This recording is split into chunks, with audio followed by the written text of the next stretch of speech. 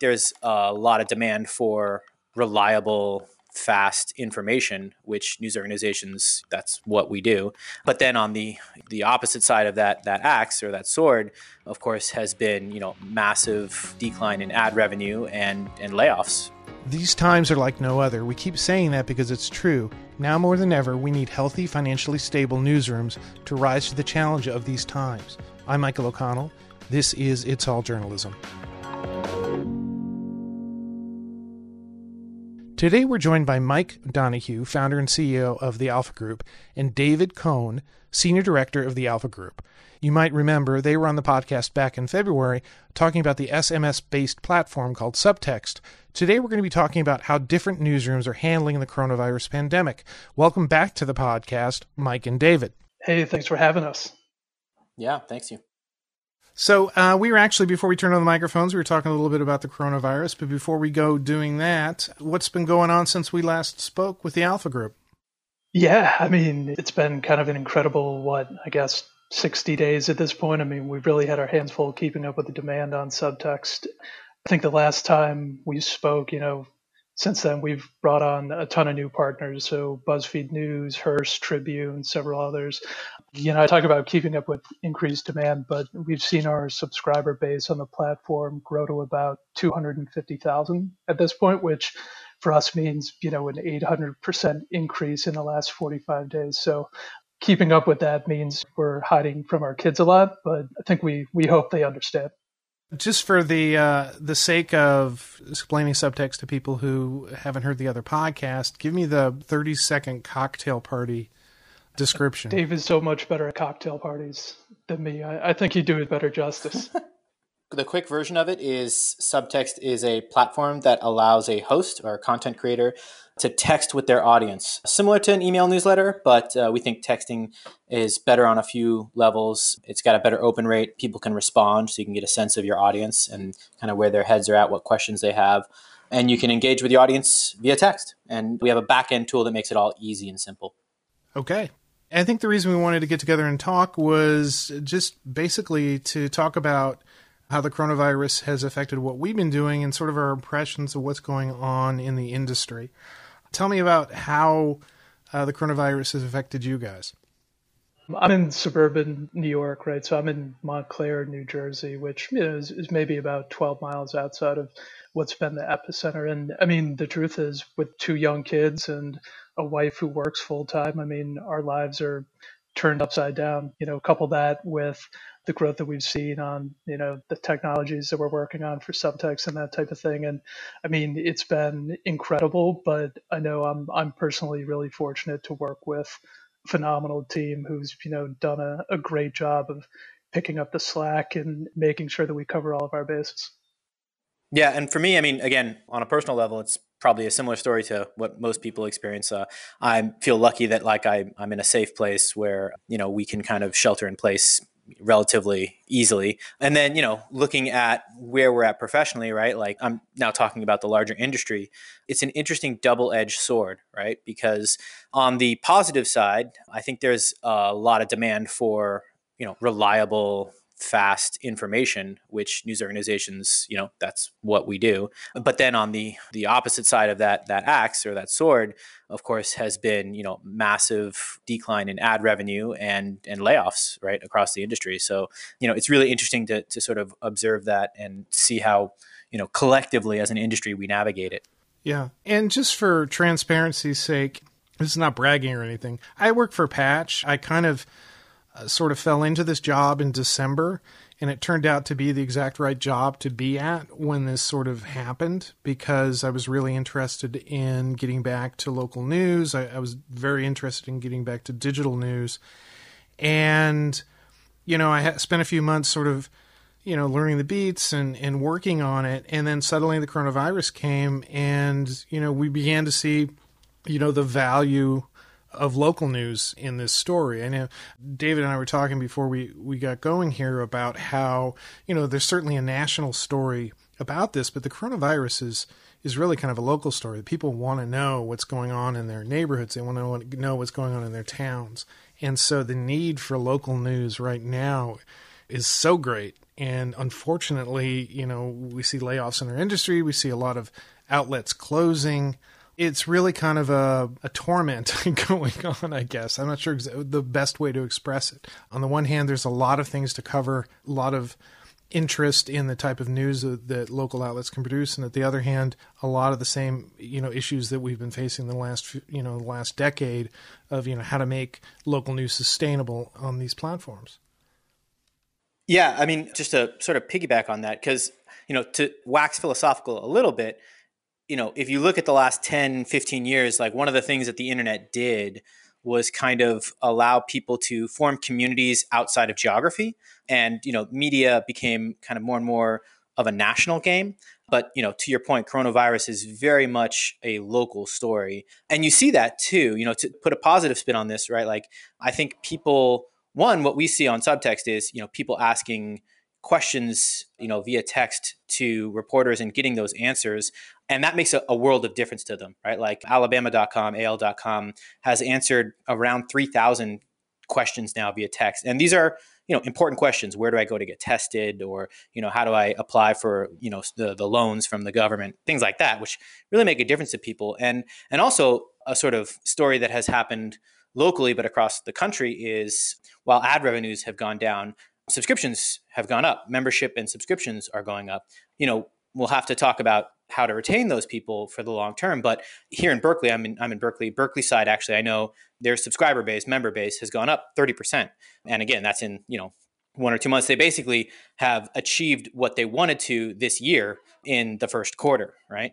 They do great work, but I don't think that's totally unique to them, right? I know The Atlantic has seen a lot of subscriptions, and that's a national publication. So, there is kind of an upside. And I do think there's really good stories about journalists kind of meeting the moment. But again, it's not all roses, right? I mean, it really is a back and forth struggle. Yeah, and to go back to the fact that, I work for Patch, and this is something we said before we turn to the mics, and I think I probably said this on the podcast before, Patch is making money, and they've been telling people they've been making money, and they're making money now for a lot of the same reasons that we're talking about, that people recognize that local news content is important, and that we're seeing our subscriptions go up. We're seeing people signing up for our newsletters. We're having conversations with people on Nextdoor, and like what they're doing with Subtext, they're asking questions about, where can we go get tested? Where can we buy toilet paper? What restaurants are open for carryout? And so, I mean, just even imagine surviving this without streaming video. Without having Netflix or being unable to do Zoom conversations, where we'd be, I think things would be much more dire if this was the VHS era. I don't think we'd actually have the chance to talk right now if Disney Plus hadn't come out in such a timely way. I mean, oh my God. Yeah, I know. Just from a sanity standpoint, I don't mean just to dump your kids on it, but these are really stressful times. I mean, having to work from home and having to sort of master technology that maybe you usually haven't had to do is super stressful. And then, especially if you're worrying about whether you're going to have a job or not. And I'm just not talking about journalism. I'm talking about all types of things. So how do you think the COVID-19 has sort of changed the way people are communicating?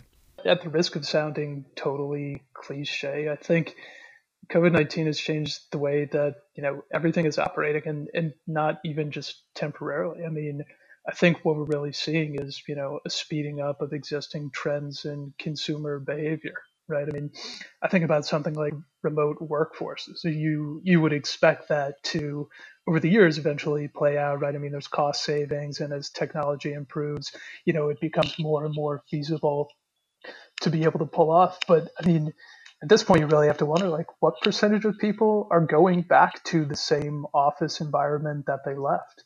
Or even, something like full-scale grocery delivery, right? I think, that was a direction that we were going to go in eventually, but it's really been trial by fire in a lot of instances. And, it has kind of dramatically sped up the evolution of things that were coming anyway. Definitely telework. I mean, that's something, I live in the Washington, D.C. area, and that's something the federal government has been trying to, implement on a large scale just for since 9/11 because of continuity of government. They want to be able to, if there's some natural disaster or something, and they've seen that when there have been like major snowstorms or something, that they're able to, most of their workforce can go home and continue to work. But yeah, I mean, there are a lot of sectors that aren't set up for that, and now they have to figure out how to do that. And I think it's really going to be a major shift in, how offices are going to operate going forward. What do you think?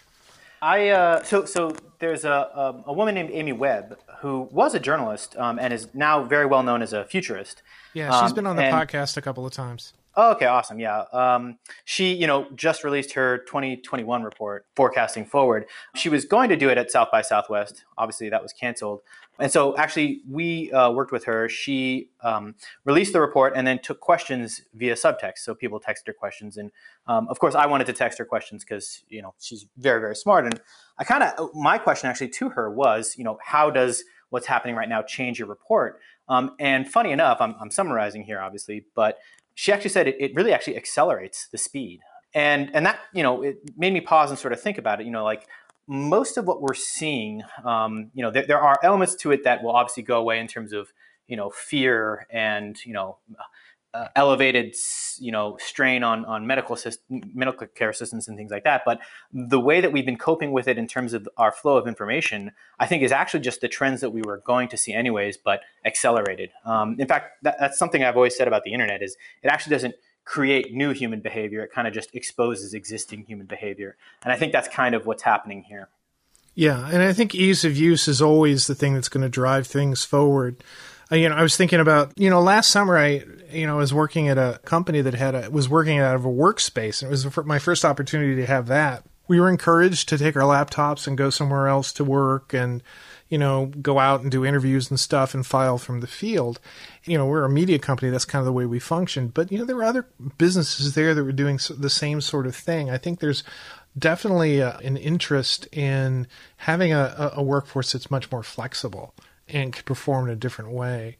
And I think if we get away from some of these legacy systems or these concepts that we need to have this big building that we all go to so we can work together. We have this technology that's been available for over a decade that allows us to communicate instantaneously to large groups. Yeah, I think this is exactly what you were saying about this kind of accelerates us toward that because the ease of use and the desirability of these new ways to work. Yeah, and it becomes clear to your point, right? Like work is what you do, not a place that you go to.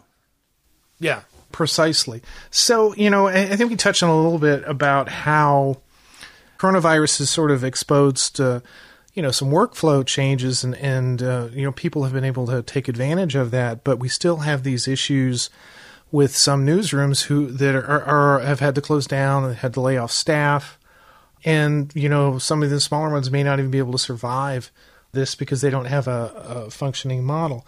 What do you see? I mean, there's a couple things that come to mind. I mean, one thing that I sort of want to bring up, even though I don't think it directly answers your question, but, I sort of mentioned earlier that there are journalists who are sort of meeting the moment, right? Like I think about different experiments that people like the Boston Globe or the Dallas Morning News are doing. They both did a really interesting experiment where they kind of they let people match up for needing help. So if you needed help, you could fill out a form and say, I need help. Maybe you need groceries delivered or something like that. And you could also fill out a form that says, I'm willing to help people. And then on the back end, they would match people up, right? And I guess that is a long-winded way of coming back to your question, because I do think at the local level, journalism has a tendency to either be what I would call service journalism or feel very transactional. In some respects, those are the same thing, but they have different tones, different vibes.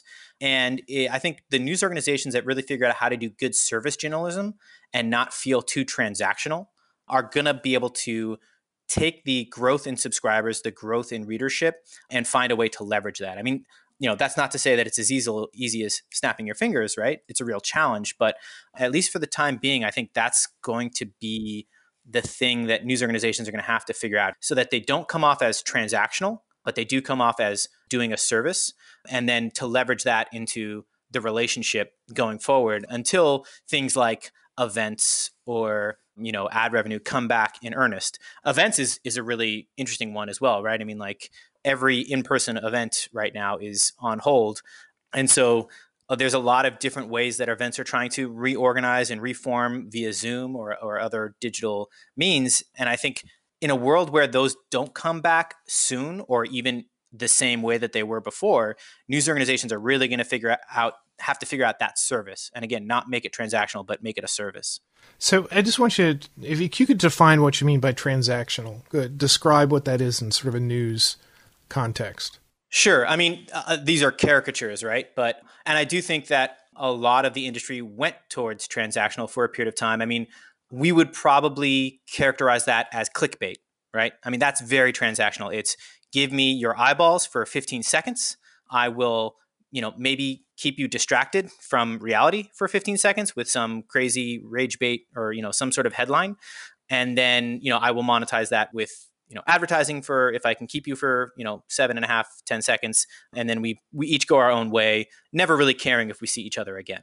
Right. That's a very transactional arrangement in the news space. And I think, that was something that, we never like to talk about as something that we would do, but was very much a part of, I think, a lot of news organizations, not strategy, but, it would get incorporated into our workflow. And performing a service, I think, is very different. It's, treating somebody not just as an eyeball, right, but as a total human, right, with the whole package, right, with a brain and emotions and needs and concerns. And again, I think the people that are rising to the occasion the most right now are trying to meet human concerns. That includes like listening, hearing what the audience needs, responding, creating content that will really matter to them. And again, it'll matter to them right now because we're in the middle of a pandemic. So the question is are we going to be able to find ways to continue to serve them in the future when life goes back to normal, hopefully sooner rather than later, rather than go back to starting to treat them like something transactional. And I think a big part of that is both finding the right content, like what meets people's lives, their needs, and also product, right? Like what is the product, the means by which you do it. Another really interesting experiment that I've seen, I apologize, I can't remember the organization, I think it was a public radio station, is producing educational content for children, which right now, I mean, we've been joking about it, right? Disney Plus is one tool, but like every parent right now is struggling to figure out how to keep their kids not just busy, but, all day, but, kind of engaged somehow. And I think that's actually another space that news organizations can serve their audience. This is a conversation we've had many, many times in many different ways on the podcast about identifying who your audience is and then have them in whatever means they can tell you what it is they want from you and then you providing that to them. And then that's the basis for what you're doing as opposed to you just taking their presence, like you said, through clickbait. We have various tools that allow us to do that. I think, you sort of alluded to subtext that can do some of that. The conversations that a journalist can have with their audience so that they can to see what information they want and be able to tell them the things that they need. And so then it becomes the relationship is the thing of value that you're creating. And I think right now we're in a situation where the relationship is, people don't know a lot of information about what's going on with testing or whatever in their community. They don't know how many people have tested positive, or they don't know how many deaths there are. And it's the journalist's job to find that and deliver that and then find out what other questions that they can answer. But to your point is, in a few months, hopefully in a few months, when we've begun to move beyond this, are we going to be able to carry this stuff over into the recovery? And on top of that, we're going to be entering into really deeply into the election cycle. Is this something a relationship they're going to be able to continue in that arena? What do you guys think? Riffing off of kind of what you've been talking about, something else that I've said about journalism is, especially at the local level, it's really a way for a community to speak to itself, right? And so there's like a responsibility there. There's a leadership role there. A news organization's role is to help a community speak to itself. And again, right now, local communities really need to speak to themselves and hear what's happening in a way that maybe they haven't in a little bit. So it'll be interesting, to see if that desire or need is still there. And there's nothing that will kind of snap us back into the opposite in terms of the size of the community than a national election, right? Because all of a sudden there becomes this big narrative about, the community being the United States, the entire country. I mean, there are local elections as well, and hopefully, maybe communities will want to speak to themselves about those local elections with the same fervor. But at least in my lifetime, I've only ever seen that become kind of a national story. And again, this is not to rag on national media, but just to say, I don't know if you're a local news organization, if the national election makes that transition easier or not. As we get a few months out of this, where do you hope newsrooms will be as far as, what lessons do you think they will have learned from the coronavirus? I think one of the really interesting things about the time that we're living through right now with COVID and all that is, I kind of mentioned it before, but I think some of the more progressive, innovative media organizations are really kind of thinking about how they humanize themselves and how they interact with their audience somewhere outside of the chaos of social media and like what the value really looks like there. For years, everybody spent so much time and effort chasing scale on social platforms only to kind of realize that they have built their business on someone else's land. I think it's been really incredible to see more and more media companies taking back control of the relationship with their readers and by extension, their own destinies, right?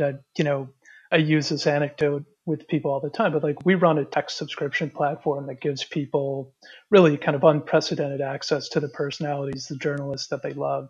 And that means sometimes we get emails or texts from people that have to unsubscribe. And I can't tell you how many of those messages ask us to specifically not tell the host that they're unsubscribing, which I think kind of speaks volumes. It's true.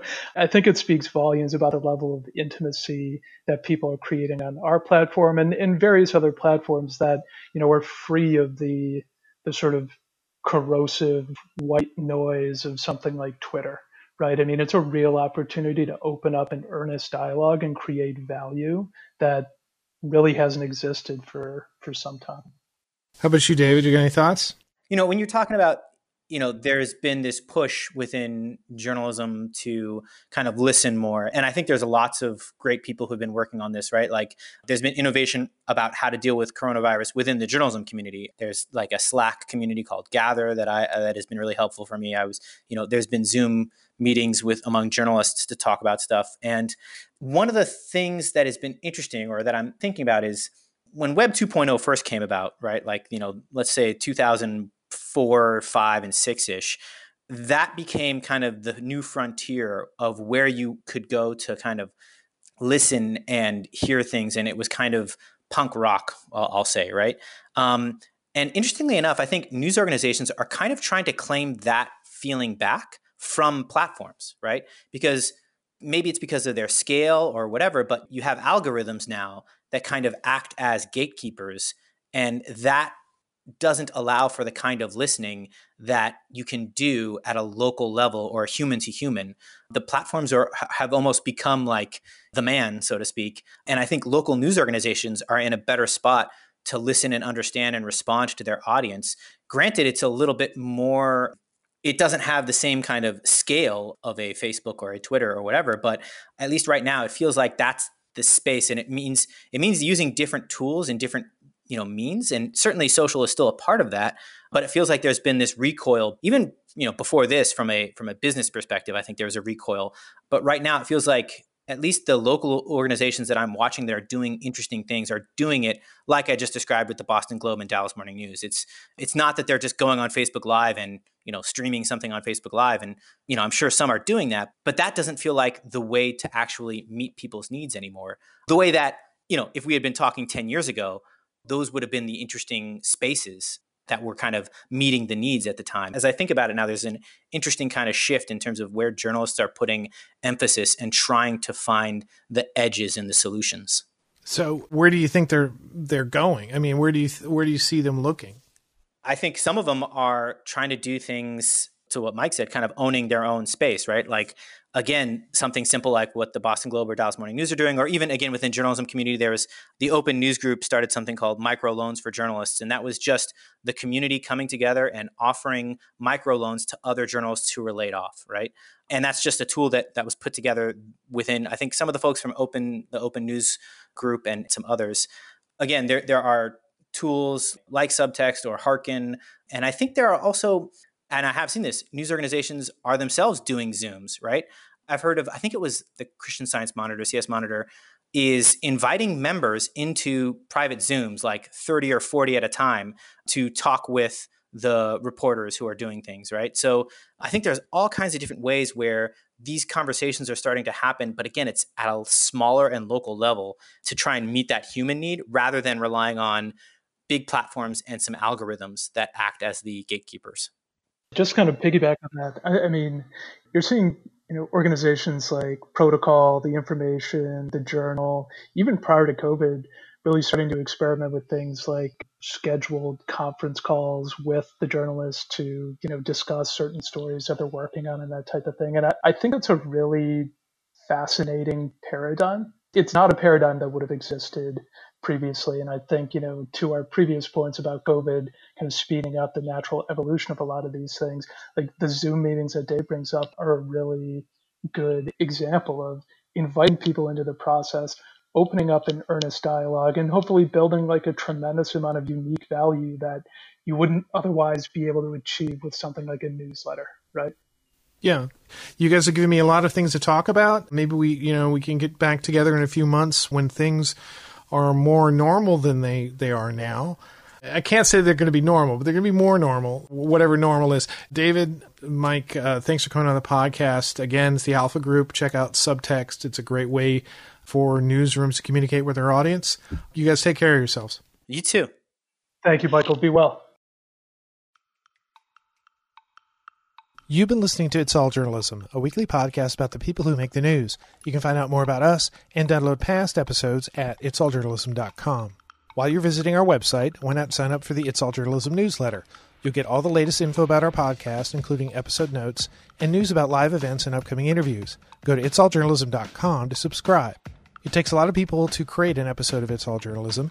Nicole Grisco produced this episode, Amber Healy wrote our web content, Nick Dupre wrote our theme music, Emilia Brust helped with our booking, Nicholas Hunter provided a web assist, and I'm your host, Michael O'Connell. Thanks for listening.